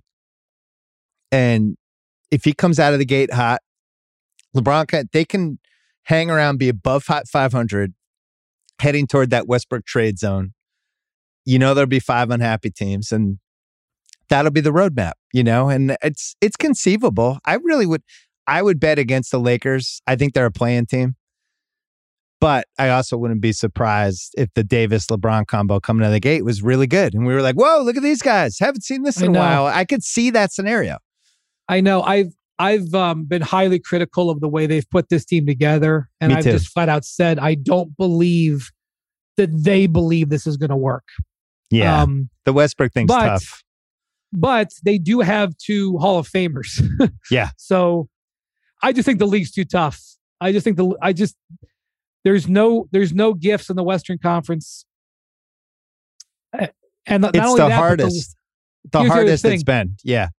The Lakers for a long time used to enjoy a softer early schedule because the TV networks wanted all their tough games after the Super Bowl. So their back half of their schedule always had the tough games. The Lakers and they would start the season and they would play because they had to save their East Coast trips for the back half. The Lakers would play 12 of their first 17 games in LA. Like they'd play the Clippers, one of their early road games or whatever. And that was the case last year. That's not the case anymore. Their schedule early on is not as soft because their schedule isn't as TV. And they're on TV still a ton, but their schedule isn't as TV based. So they're not even going to have the same soft, entry that they would have had in other years, including last year. A lot of fascinating stuff. By the way, just for the record, those numbers again, Kareem's record is 38,387 points. LeBron should pass that probably at about the 60 to 70% point of the season, depending on the injuries. Yeah, like late January, early February, depending on a lot of factors. If he also stays healthy the whole year, most of it, he could pass Nash and be 4th in assists for all time, 10,335. His points per game is 27.13. There's only 6 guys over 27: MJ, Wilt, Elgin, KD, LeBron, and West. And then he's got all these playoff numbers that the sheer stats with him, I think, will be one of the things. He's already the all-time scoring leader because last year he passed. Oh, the combined, the combined thing. No one has ever scored more baskets and more points in the NBA than LeBron. I know that's not what the record isn't. That's not what recognized, but it's not nothing. He's going to have all of them, and then it's like who passes him, because Durant lost multiple years there. He was probably our one bet to at least challenge it. I don't think he's going to play enough. And then you're moving into Luka land, and Luka's 23. Who knows? Kareem has held the record. What he retired 80. He broke it in the mid 80s. It was 84, 85. He broke it. So he's had it ever since. He's had the record for 35-ish years. No, 38, 39. Okay. Yeah. And he broke Wilt's record. How long did Wilt have the record? Wilt had it he retired in 74, so 10 years. Okay. Yeah. So in the last almost 50 plus years, there's been 2 guys who've held the scoring record. So the answer is it could be the person who breaks it. We don't know yet. He couldn't be born yet. 2 of the most astoundingly durable, not just basketball players, but athletes we've ever had. I think Kobe would have broken it if he doesn't blow out his Achilles and go down the spiral of the last 4 or 5 years he had, because he was focused on it. He wanted it. I think he had planned it out and he was going to break it. And then his body just didn't hold up. LeBron's body has held up. Yeah. LeBron isn't only one of the greatest players of all time. He's had one of the greatest careers, like the longevity. Yeah. It's him and Kareem. It's him and Kareem, and that's it. All right. We didn't talk about the Celtics only because it's in HR legal land and there's nothing to talk about. We're going to eventually find out what happens. But as of now, it's a lot of rumors. And I'm the same. People keep asking me, like, what happened? What's going on? It's like, this is in a situation where there's like 5 or 6 people work for the team who know what's going on, and legal people in HR and Udoka's side, and that's it. And nothing's going to come out until this whole process. And nothing might ever come out. I covered the Celtics in the 2nd, 3rd, and 4th rounds last year. Yeah. So I was there a lot. I would see you at some of the games with your dad. I love the fact that you would walk to the games. Oh, yeah.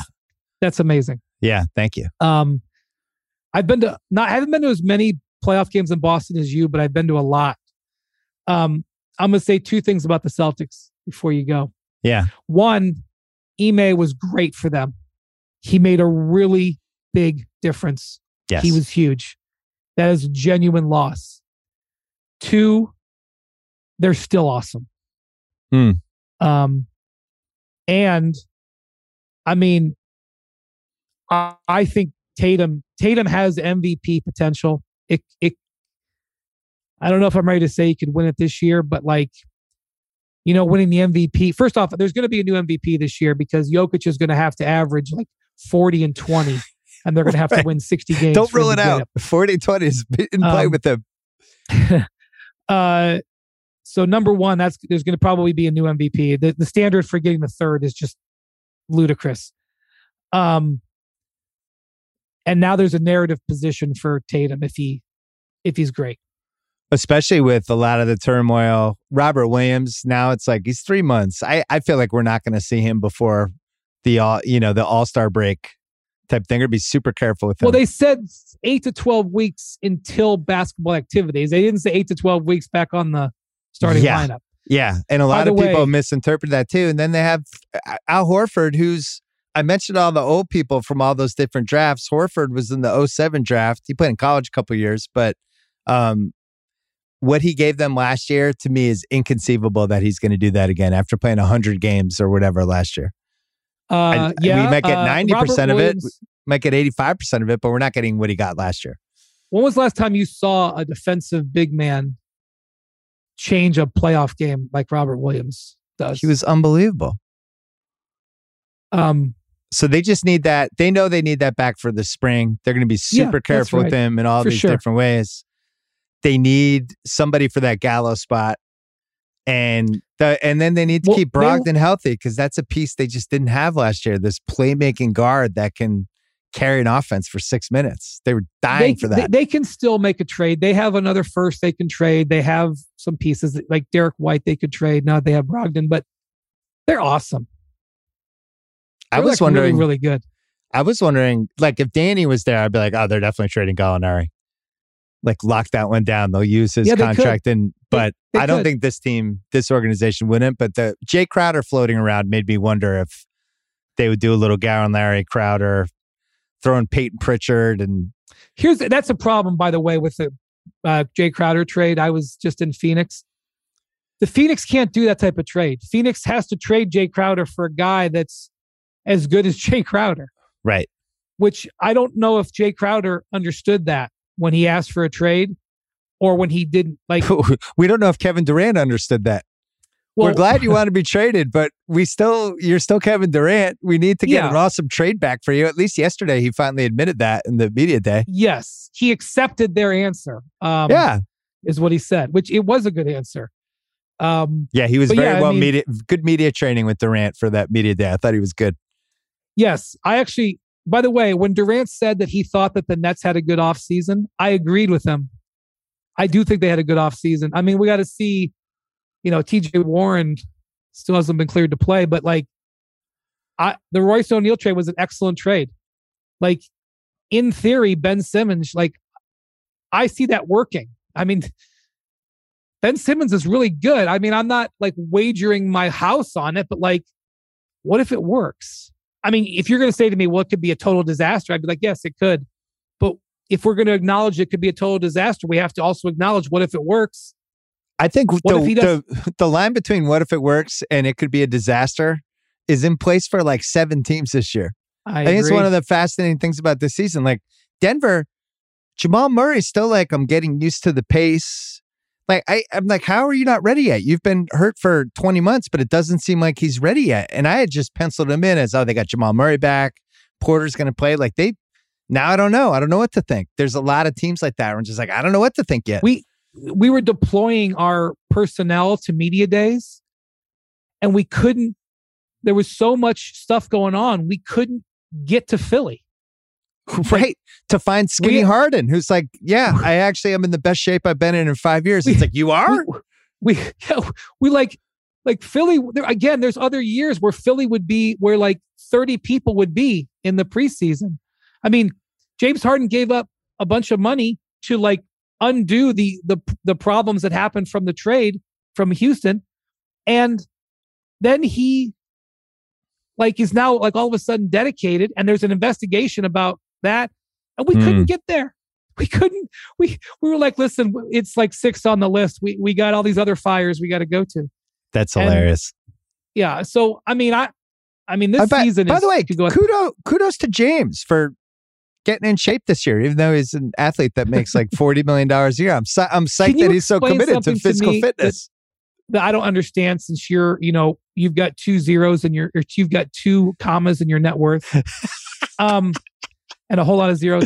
I don't understand the gifting of large sums of actual cash to friends. Like, you remember Clooney gave his buddies like $1 million in cash? I kind of got that because those guys didn't have money. Yeah. But there was that video where James Harden for his birthday, Lil Baby, gave him $250,000 cash. And it wasn't like, well, I forgot to get him everything, I'll just give him this money. Like he had this very elaborate box and he had all these quarters that were in there. It's like, I'm giving you a quarter.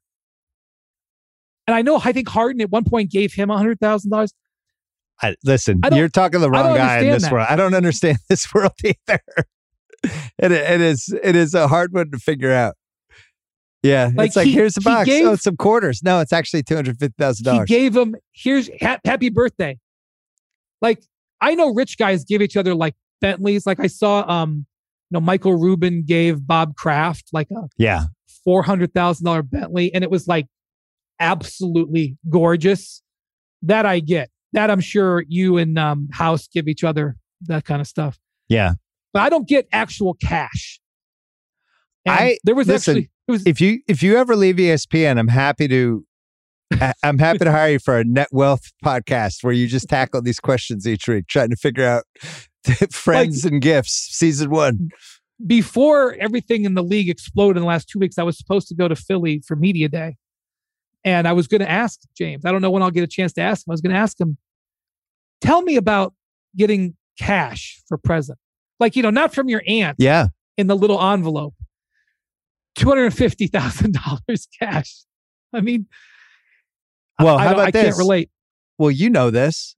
I don't think the listeners are fully aware of what's going to happen in a couple of years from now when the max contracts are like $75 million a year. Oh my God. And guys are signing $420 million 5-year contracts because that's the world we're going to be moving into in the mid 2020s. What happens then with some of these gifts?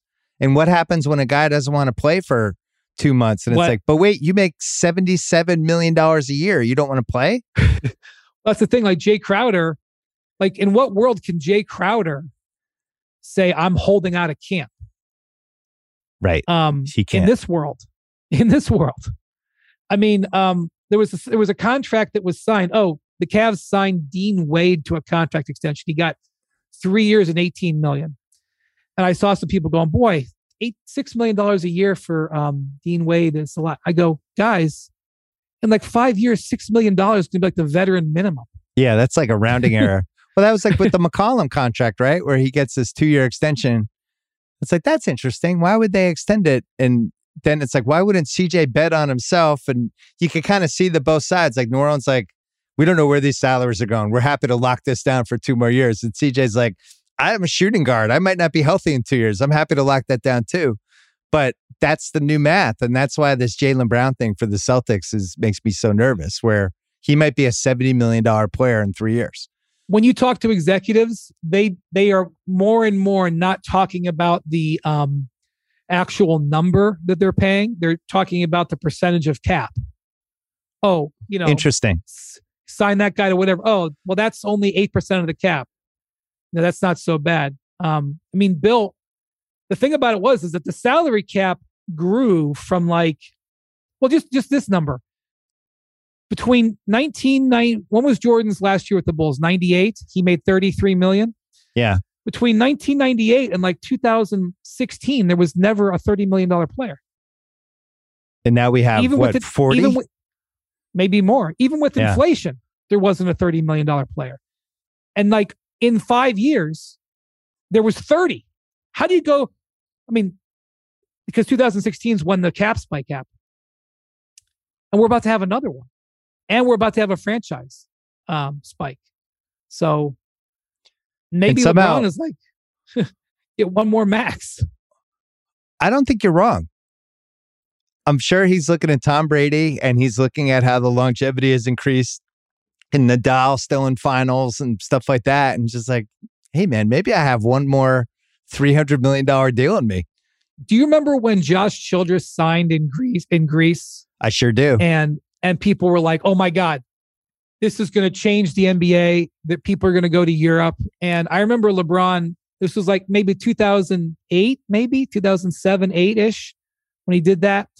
And I remember asking LeBron, I go, how much money would it take for you to go play in Greece? And he'd be like, you telling me I could name any number. I go, come up with the highest number salary that you would play, that you would play in Antarctica.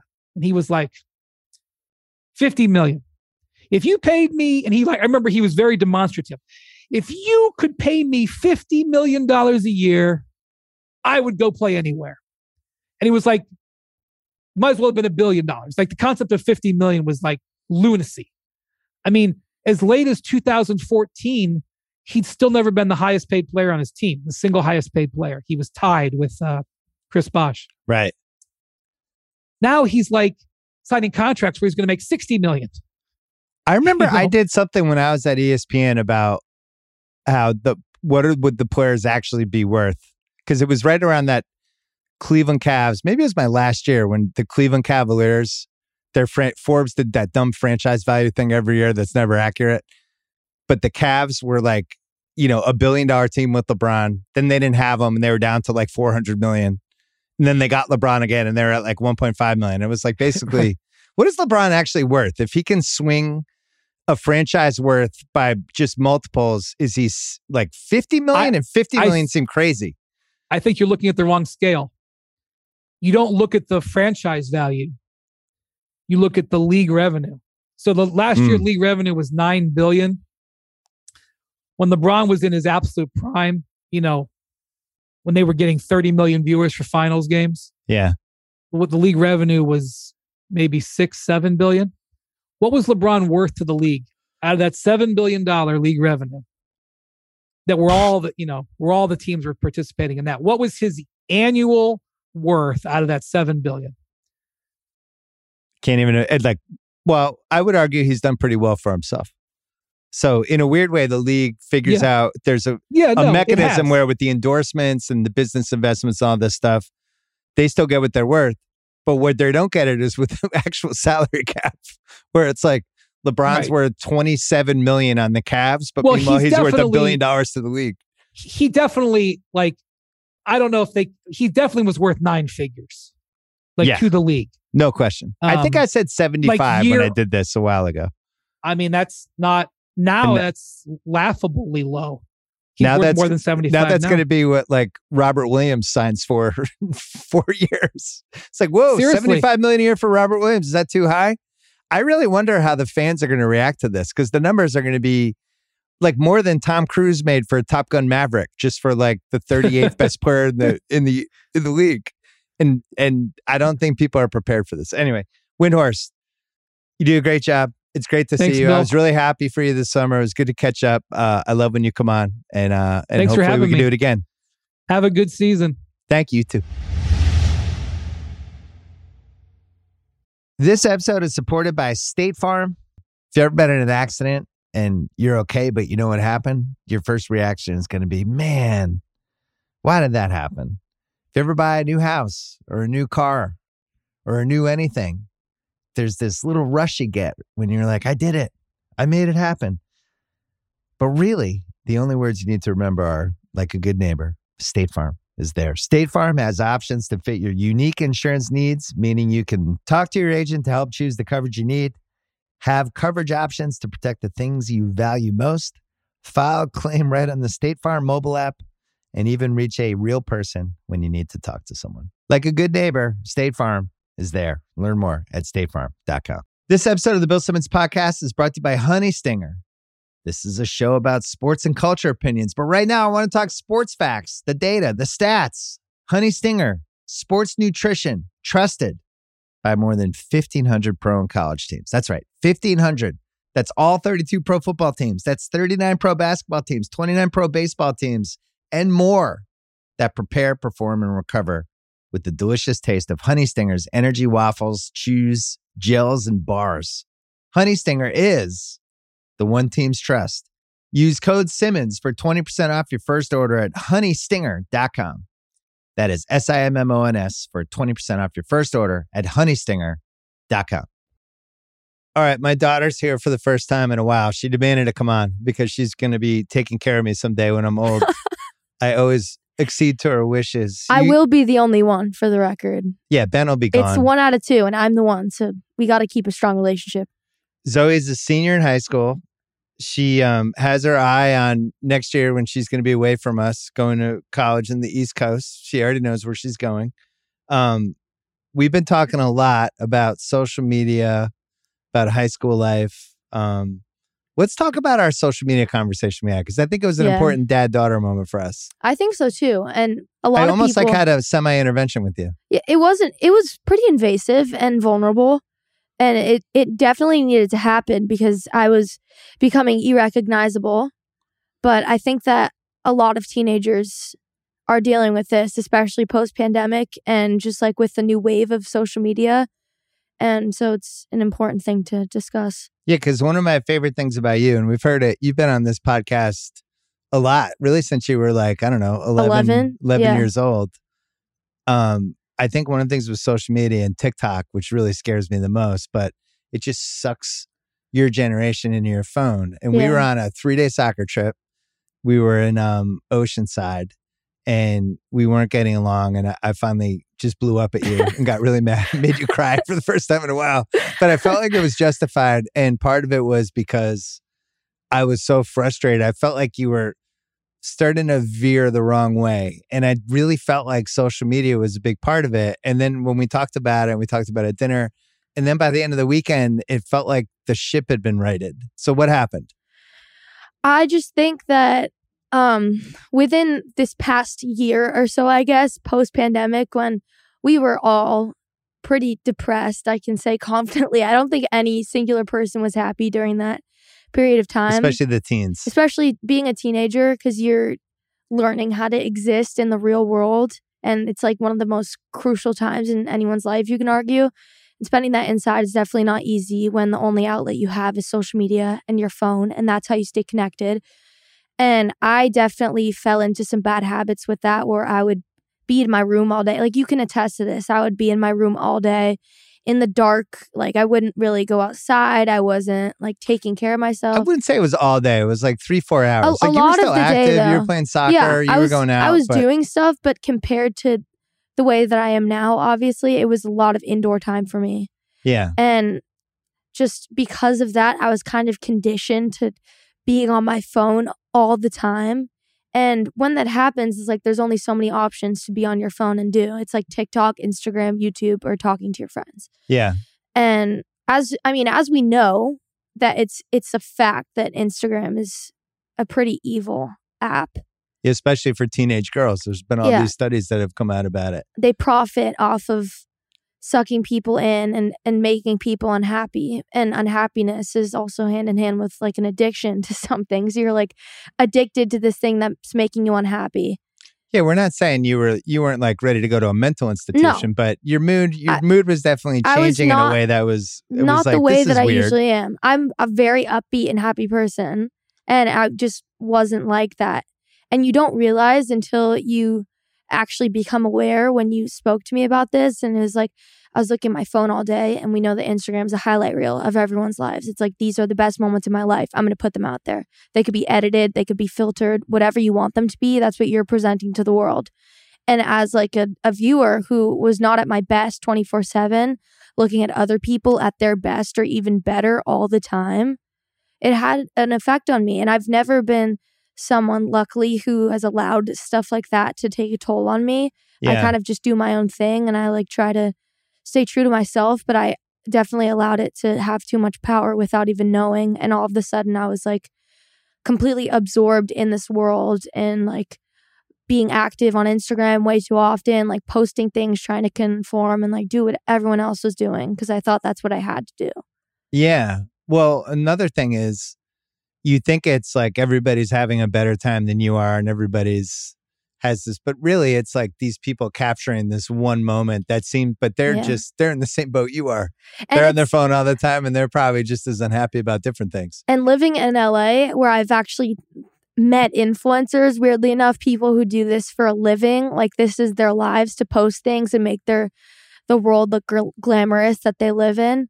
They're real people, which you wouldn't expect them to be because of the stuff that they post and the way that they act. Like they're perfection you, but they are real people. Yeah. And it's like, it's just as weird when you're standing all together in a group and they're like, take a picture of me with this thing on. And then they'll post it later on and you're like, it looks like this candid photo of like this moment that they were just having, living their life. But in reality, they were like, take a picture of me right now. Everything was orchestrated, right? Like it's all put together and done up. It's not anything natural. And it's like, you can't compare your real life to that. And there's so many circumstances, especially when you live in LA like we do, where it's like these fake moments that you wouldn't ever expect to be fake. Yeah, the thing I was saying to you is, first of all that stuff I think is really damaging when you're, whoever you are, wherever you live, where you're looking at your phone and everybody seems to be having a better time than you are. Every photograph is filtered. It's the best possible version of whatever photo. So you're just looking at that all day and eventually you're going to start feeling bad about something about yourself, which I think is one danger. And then the other one with TikTok, you end up following the things you like. So like in your case, you're following all these different stuff. You love watching people make food. I love it. And all that stuff. And then you're like, I think about food all the time. And, you know, you play sports and obviously you're in great shape, but you started to really focus on what you're eating. Yeah. And I mean, that's just a fixation on whatever you're seeing online all the time. Because it's like, I didn't realize that I was giving myself this consistent reminder of like watching what other people are eating or what they're making or whatever. And it like became this awareness that I didn't even know I had or why I had it. Yeah, you didn't have an eating disorder, No. but you were thinking about it. I was just too cautious of So I went on everything. your TikTok and I'm like, look at this. Here's somebody making donuts. Here's somebody making pizza. Here's somebody who figured out how to make a chickpea salad. And it's like, yeah, you're going to think about food if the only thing you're seeing on your feed are like food and people having the greatest time ever. I wonder why you're not feeling awesome. And it sucks. And like honestly, I felt like a transformed person after we talked about that. And we had two talks. Yeah, we talked that night and we tried to figure out, all right, how do we figure out fix this? solutions for the next day. So what were your solutions? Tell the people the solutions. I put time regulations on all of those apps. I do sometimes turn off the time regulation because I'll find that like... What? No. But hear me out, because it's a 2-hour span that I put on for everything on my phone. So sometimes I'll need to text someone or do something and I'll have to turn it off for certain circumstances. But I mean, that's definitely helped. But more than that, it's just me being aware that before I was way too absorbed in this world where I was more so living for the social media content per se than actually like living for what makes me happy. I was like a robot almost. Like I was doing the same thing every single day, blah, blah, blah, taking pictures, posting, whatever. But it was just like I was living within my phone rather than in the real world. And that's a really easy thing to fall into when you're over summer and you're not seeing people every single day. And it's a pretty like routine type of thing. It can happen. But I think just having more self-awareness about it and doing things for myself every day. Like I will go on a walk every day and just listen to music or not even bring my phone, and like just having moments with myself where there's no social media or device present where I can just like reset. Yeah, that was the thing we talked about is like if you break away at least a little bit and you give yourself some me time where you're not just tied to the phone. But the problem is your generation, everything is emanating from that phone. And you feel like if you might miss something or you're disconnected or all this stuff's happening over there. But really, like when you take a step back and you look at it, because I think for adults, there's certain things that are like that too. Like for people in media, they can go on Twitter all day and they'll just look at Twitter, look at links, look at comments, and they're just in that world. Bad comments, replies, and all of a sudden it's like, gee, I wonder why I'm not happy right now. It's like, well, you're just on Twitter for 5 hours. Yeah. And I can't imagine how it's easy to be an influencer or someone in the public eye at all. Yeah. Not that it's a hard job to pursue because you're pretty much just posting content all day, but like social media is so evil, and having to be on it constantly, having that be your job is not mentally something that feels sustainable. Yeah, I do wonder because there's all these stats coming out about how depression rates are up and all these different things. And I do wonder sometimes if like social media, which I do think has some benefits, but is it also going to be like how my generation thinks about smoking when we were growing up? And like, you know, all of your great grandparents, I think 3 of them were like chain smokers. None of them lasted very long, right? And now we look back and go, that was crazy. Your great grandfather smoked 4 packs of cigarettes a day. Like you would think this was wrong and people knew it was wrong, but they didn't. Yeah, and they now didn't totally looking back, know. you didn't know. Yeah. But and I do think it's the same circumstance, obviously for different reasons, and not your like actual physical health, but mental health is definitely affected by this. And like this sounds so cheesy and like anyone could think of this, but like really going outside and like taking a moment for yourself, it's so vital. Like if you're sitting inside all day and you're going to school all day or whatever, and you're on devices or on your phone, it's like you're bound to feel upset. Like your body naturally gains endorphins by moving around, by being outside, like by being with nature and at center with yourself. And it's hard to be at center with yourself when you're on your phone all the time. We should tell people you moved to Colorado. You don't live with us anymore. You dropped out of school. You're just hiking trails. I figured it out. Getting super crunchy, eating granola. No, it's good. I was glad I think people have heard we've had a good relationship really the whole time this was the first time where I got mad at you in a while where I was like, I don't understand what's going on with you. Yeah. But then when we talked about it made sense. Horrible thing, because I really did like that's the thing I never thought I'd have to worry about with myself. Yeah. But I mean, it happens. You righted the ship. All right. So that ties into post-pandemic culture. So, and you had it, I mean, everybody, like people who are in college who missed 2 years or high school, like you basically missed the last 3 months of 9th grade. Yeah. You missed all of 10th grade. And then 11th grade, people easing back, but there were masks for a bunch of times. And then 12th grade. So people are meeting online, people are having relationships or they're and whatever. Friendships too. Like it's weird because I had joined my high school in the 9th grade. All of 10th grade, I didn't get to go to school. 11th grade was when things really came back together and we got to, be all together and rejoice, whatever. But it's like I was meeting these people for the first time that I go to school with, really. Yeah. And it's just weird. Like the pandemic really takes a toll on high school experience, obviously, for a majority of reasons. But like friendship dynamic is definitely a huge one where it's like I go to a smaller school where there's not a lot of people. They've known each other since the kindergarten, and there's very obvious cliques. Yeah. There's people who always hang out all the time, and there's no problem with that. But everyone has their group, and we're not really like a united grade at all. That's what's called high school. Yeah, it's very much segregated. But I feel like 11th grade is when it's supposed to open up, and everyone's supposed to like kind of come together and we all mesh, and there's not so much of that clickiness anymore because you've gotten past the 9th and the 10th grade drama.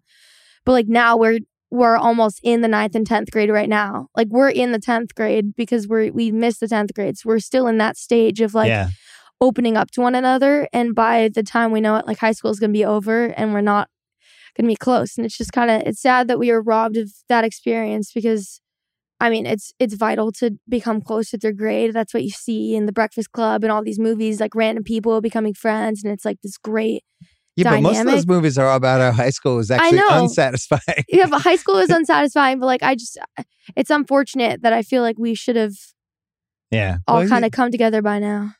The one thing that's interesting to me is that people are meeting at parties again, which I was worried about for 2 years, where it was just people either FaceTiming or a friend of theirs. It was like, hey, you add each other I know on your Snapchat. friend Sally. And all of a sudden you're Snapchatting with some stranger. Yeah. Well, I mean, party culture is definitely a very interesting thing, especially in LA. Yeah. Because LA is one of the biggest cities in the world. And it's like you go to these parties where people from schools that you haven't even heard of are there. And we're like all brought together in this one spot. And you're just kind of meeting everyone. And it's like your eyes are bulging out of your head. And it's like all the shit's going on around you. And you're like, oh my God. And LA parties are next level. Like I genuinely, I don't know why. Next level in a good way and a bad way. Yeah. But it's like, I don't know why everyone just can't like, I guess no one is okay with throwing a regular party anymore where it's just a bunch of people there and you're just hanging out. Yeah. Now it like has to be like there's a tattoo parlor and there's someone like piercing ears and it's like all this fucking weird shit and there's like 2 sumo wrestlers or I swear to God that's happened before. About? There's 2 sumo wrestlers that came to a party and they fought for everyone. It's like these LA kids who have money. They're just like, all right, I'm gonna use this. I'm gonna throw a crazy party and I'm going to invite The Rock Johnson and he's gonna fight one of the kids at the party. Like it's like no one can have a good time without it being extravagant. So it's just, I think that might be the LA. I don't know if that's the case around I know the it's world. not all over the world, but it's just like, it's insane. Then you have Ben Simmons who just goes to a mall and walks around with his friends. Yeah, I actually saw a couple delinquents yesterday who were getting in it with 6 security guards. Yeah. And I was like, that looks like someone Ben would be friends with. The party culture, do some of the tricks for how people get invited to parties. Like app or, this is also tell the people about a huge part of the social media presence, which is, it's so sad that I'm about to say this, but honestly was why I was like more aware of my account and what I was posting. It's because like people decide who can come to a party and who can't because it all exists on Instagram or Facebook. Either you're invited on Facebook to go to a party or it's like you have to be invited. People still have Facebook? Yeah, they use it only for parties. I don't use it. But on Instagram, you can request an account and then the people that are throwing the party will like look through your account, see what mutual friends we have, like what type of posts you make. Like it's like it's a dating app or something. And they have to like look through your profile and see if you're valid enough to go to their party. So it's like you have to kind of keep up with your profile and have good stuff on there in theory, because that's how you get invited to stuff if that's something you care about, which sadly was something I cared about. So in 2022, we figured out a way to make high school kids feel worse about themselves. Yeah, it's an amazing job. It's fantastic. So then, didn't you say one of the parties that the guy was like, you have to leave a good review in my app? This kid's awesome and he throws great parties, so there's no hate to him. And like if you're throwing a party like this where it's like you have a lot of people coming, potential damage, like you're having to, you're putting money into it yourself, it makes sense to get something out of it. And this kid's like a scheming genius. He made this app and he had everyone who wanted to go to his party, he was like, you have to leave a review on my app and download the app. So he's basically profiting off of every single person that's coming to his party and getting money made on his app. You have to pay at the door and you have to buy his app. So it's just like, this kid is scheming and then he gets to throw a great party. It's insane. Well, and then the other one is they create the IG account and then you get a follow request. Yeah. And you have to follow it. And then you're on this list just with the private list of people. I thought that was kind of ingenious. It is. It actually is, because they get to choose who they want to follow. And then they'll boot people out. Yeah. I've been booted out once before. It didn't feel good. I mean, I didn't know the person, so they had no obligation to invite me, but I was slightly upset about it. And then senior year, the competitive college stuff that's crazy. in where like early admission is now like, you have to know where you're going in December, basically, because there's so many more applications for all these colleges. Fortunately enough, I don't have to deal with that because I know where I'm going to school. Yeah. Hopefully. But well, you know where you're going, but it's soccer related. Yeah. Yeah. But everyone in my grade, it's like hilarious. Not hilarious because I feel bad for them because a lot of them are applying to like 25 plus schools, having to write all these essays and things. But they'll have like people come to our school to talk to us, like representatives from each school, and it'll be like 100 kids going to these meetings. And then you'll hear whispers about like, who's EDing here? Who's EDing there? Like, I can't ED there because this person has more qualification. ED is early admission for people who don't. Yeah. They have more qualification and like better assets about themselves. They'll get in this school over me. I can't ED here. And it's like all of this like drama. It's literally book smart. Like hearing this would be a good Netflix horror movie where you're like someone in your school is the 8th probably best candidate to get into whatever, pick an Ivy, like Yale. Yeah, sure. And they have to eliminate the 7 people in front of them.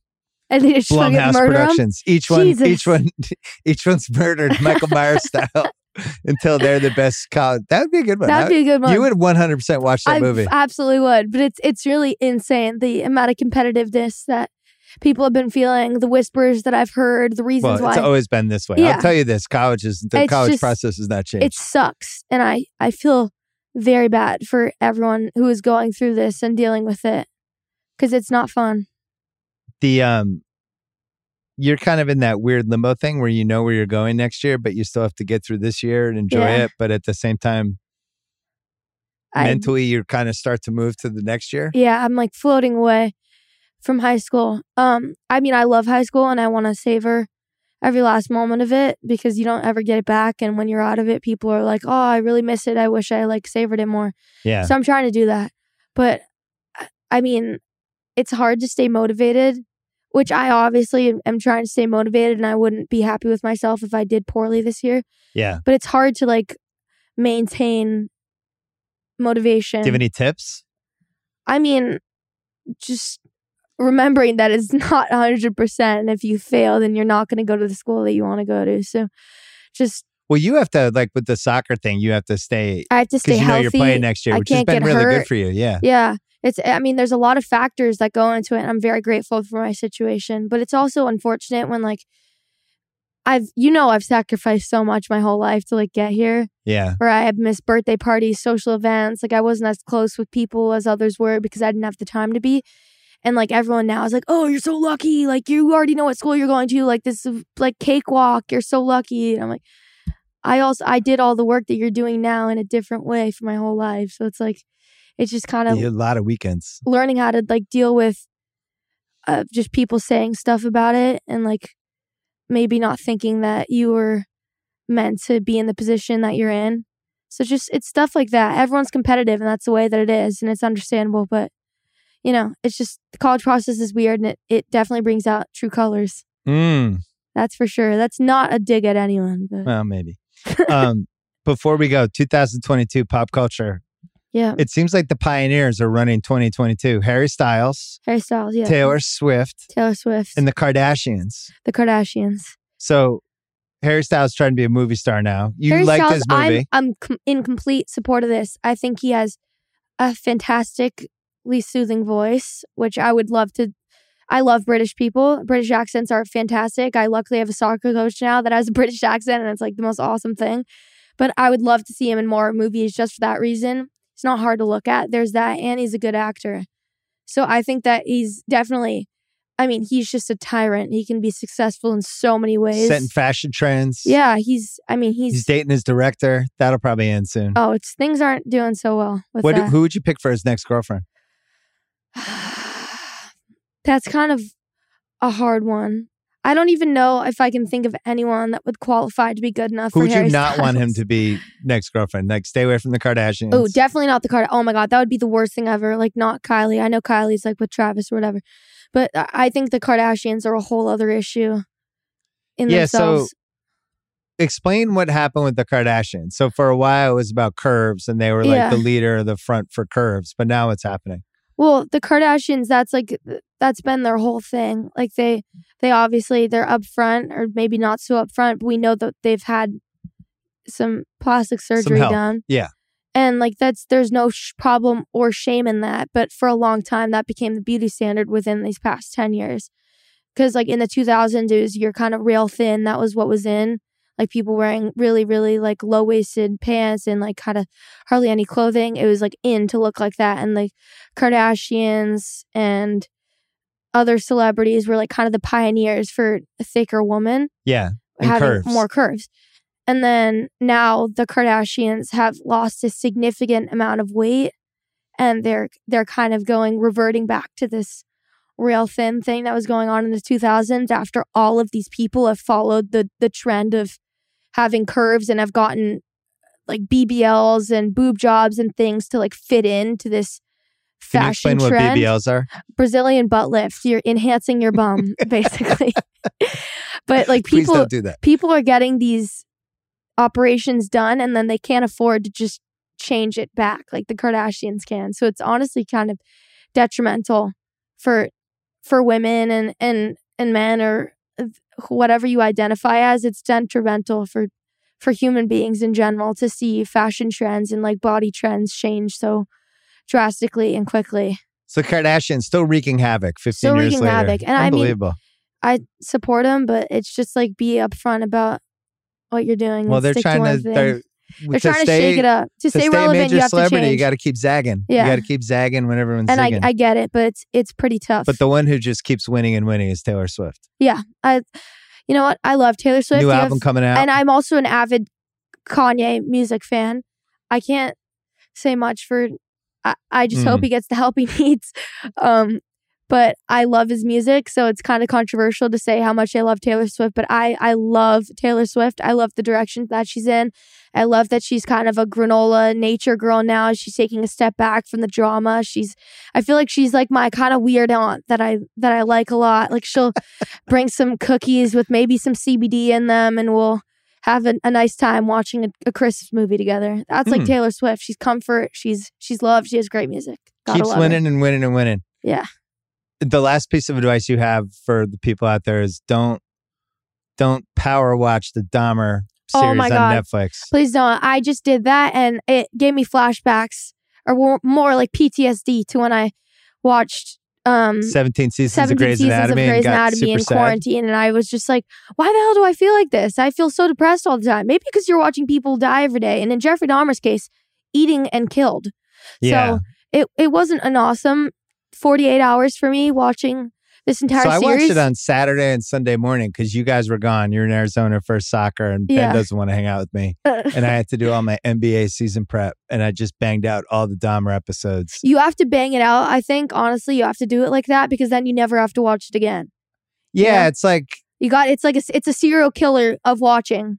It's weird because they make a big deal. I think one of the reasons they made it was because they wanted to give some voice to the victims and make it, and the hey, this guy just racism that wasn't was a cannibal. Yeah, involved with Jeffrey Dahmer and the cops not valuing. But at the same time, they did kind of exploit some of the Dahmer crimes a little bit. I thought the best episode was the 6th episode with about the deaf guy. That was when they told his whole backstory. The most I thought that was really good. Horrible thing I've ever seen in my life. Yeah. You really feel for these people. They do make this show is extremely intimate in the way where they showed like the entire relation from beginning to end of Jeffrey and each one of his victims. Yeah. And that's just such a hard thing to watch when you make an emotional connection to this person because you're getting to know them through Jeffrey getting to know them, and then you watch them be murdered. It's a very traumatizing thing. And then it's like all these people who had suspicions about him, but because of like racism and the way that they were... Well, and also who he was killing. So nobody really treated cared back as in much. this time, no one cared to listen to them. So it sucked. Here's my Dahmer take. Other than the serial killing, which, is what will end up being his legacy, and rightly so, but really rough hang by all accounts. He sucks. Not fun to hang out with for even 5 minutes. And then the big thing for me, horrible neighbor. Like really just a reprehensibly... Yeah, I mean, you're smelling the scent of... How many times can you just say my parents mailed me pork chops and the they refrigerator went bad? broke? How long have they been bad, Jeffrey? Like this should... I don't understand how that wasn't... And how does the lady next door not be like, that's got to be some sort of she rotting knew. corpse? She called the police every day. I know. She did, and they didn't listen to her. Now social media, she'd be a TikTok star, right? She would have made She'd a be like, "I have TikTok serial the killer first next day to me." that she smelled something weird in that living room. And then the TikTok investigators would have gotten the police to her in moments. Yeah. I guess that's one beneficial part of social media. But I hate Jeffrey Dahmer, and he has no personality either. Like, if you're going to be a serial killer 10 episodes out of and him. But it was awesome. And the actor, I don't remember what his name is. Yeah. I watched a Jeffrey Dahmer interview after I finished the show just a moment ago. No. Because I'm just curious as to what the real guy is like. And I mean, he got him down to a T, like the mannerisms. He had the Milwaukee accent. The accent, the way in which he behaved, like how he was so soft-spoken, and then all of a sudden he becomes a serial killer. Like it's one of the worst things I've ever seen in my life. My roommate, Chip Kane, was from Milwaukee. And Jeff Gallo, Your buddies. best man at my wedding, Yeah. we flew to Milwaukee to go see Chip and go to some, I think we went to like a Brewers game, and I don't remember. We did a whole bunch of Tell me you didn't Milwaukee go to. Oh, we made him take us to the God, Dahmer you are place. so weird. We did. We went. It's not a place anymore, though, is it? I thought they destroyed it. It's a It lot. was. I can't remember if we went. I think it had already been destroyed, and he took us there. And we were just like, Jesus, like, because Dahmer was the real life Michael Myers. If Michael Myers ate people, I mean, it's so we had 10 to go times see worse than Michael Myers. Yeah, And the fact that he had remorse too makes it even worse, because he was like aware of the shit that he's doing. Do we think he had remorse though, or is that the move you make when you're in jail after you've murdered 20 people? No, but I genuinely, I do feel like he was just purely evil, because with these other serial killers, it's like, obviously if you murder someone, you're evil in some sense, but like a lot of them, they were like psychotic too. He like was not psychotic in any way. He was completely stable throughout every like killing that he did. He's just like a horrible, like, even vile the cannibalism, human being. He's totally stable. So disgusting. And then he tried to feed his next door neighbor that sandwich. Oh yeah. He was like, eat it in front of me. Would you take a sandwich from your next door neighbor that's house constantly smells like a rotting Murph's butthole? I wouldn't take. I'm trying to think what I would take from him. Like, that's honestly, that was the most like I wouldn't wild take like thing I've ever seen. Unopened pack of batteries from him. No, I wouldn't. Because it would have the stench of nothing. Yeah, terrible job by the Milwaukee cops. But they were fantastic the big losers. show, really it was well good. done. I gotta say, it was very well done. If you're interested in this type of stuff and you want to have a really shaky 50 hours and have creepy dreams like I did, you know, I had to fall asleep to your rewatchables like twice so I could hear your voice and like be soothed. So the moral of the story is, Jeffrey. So we had an intervention with Zoe for social media. Yep. We righted the ship, and then she watched a 10-hour Dahmer series, and now she can't fall asleep. So I'm just a great parent. Zoe Simmons, pleasure as always. I look forward to your end of the year awards on the BS podcast. See y'all then. All right, that's it for the podcast. Thanks again to Brian Windhorst. Thanks to Zoe Simmons, my lovable daughter. Thanks to Kyle Creighton for producing. Thanks to Steve Cerruti and Dylan Berkey as well. Don't forget, Rewatchables, Boogie Nights, 2 parts. You can go check that out on the feed right now on all platforms. And I will see you on this feed on Thursday.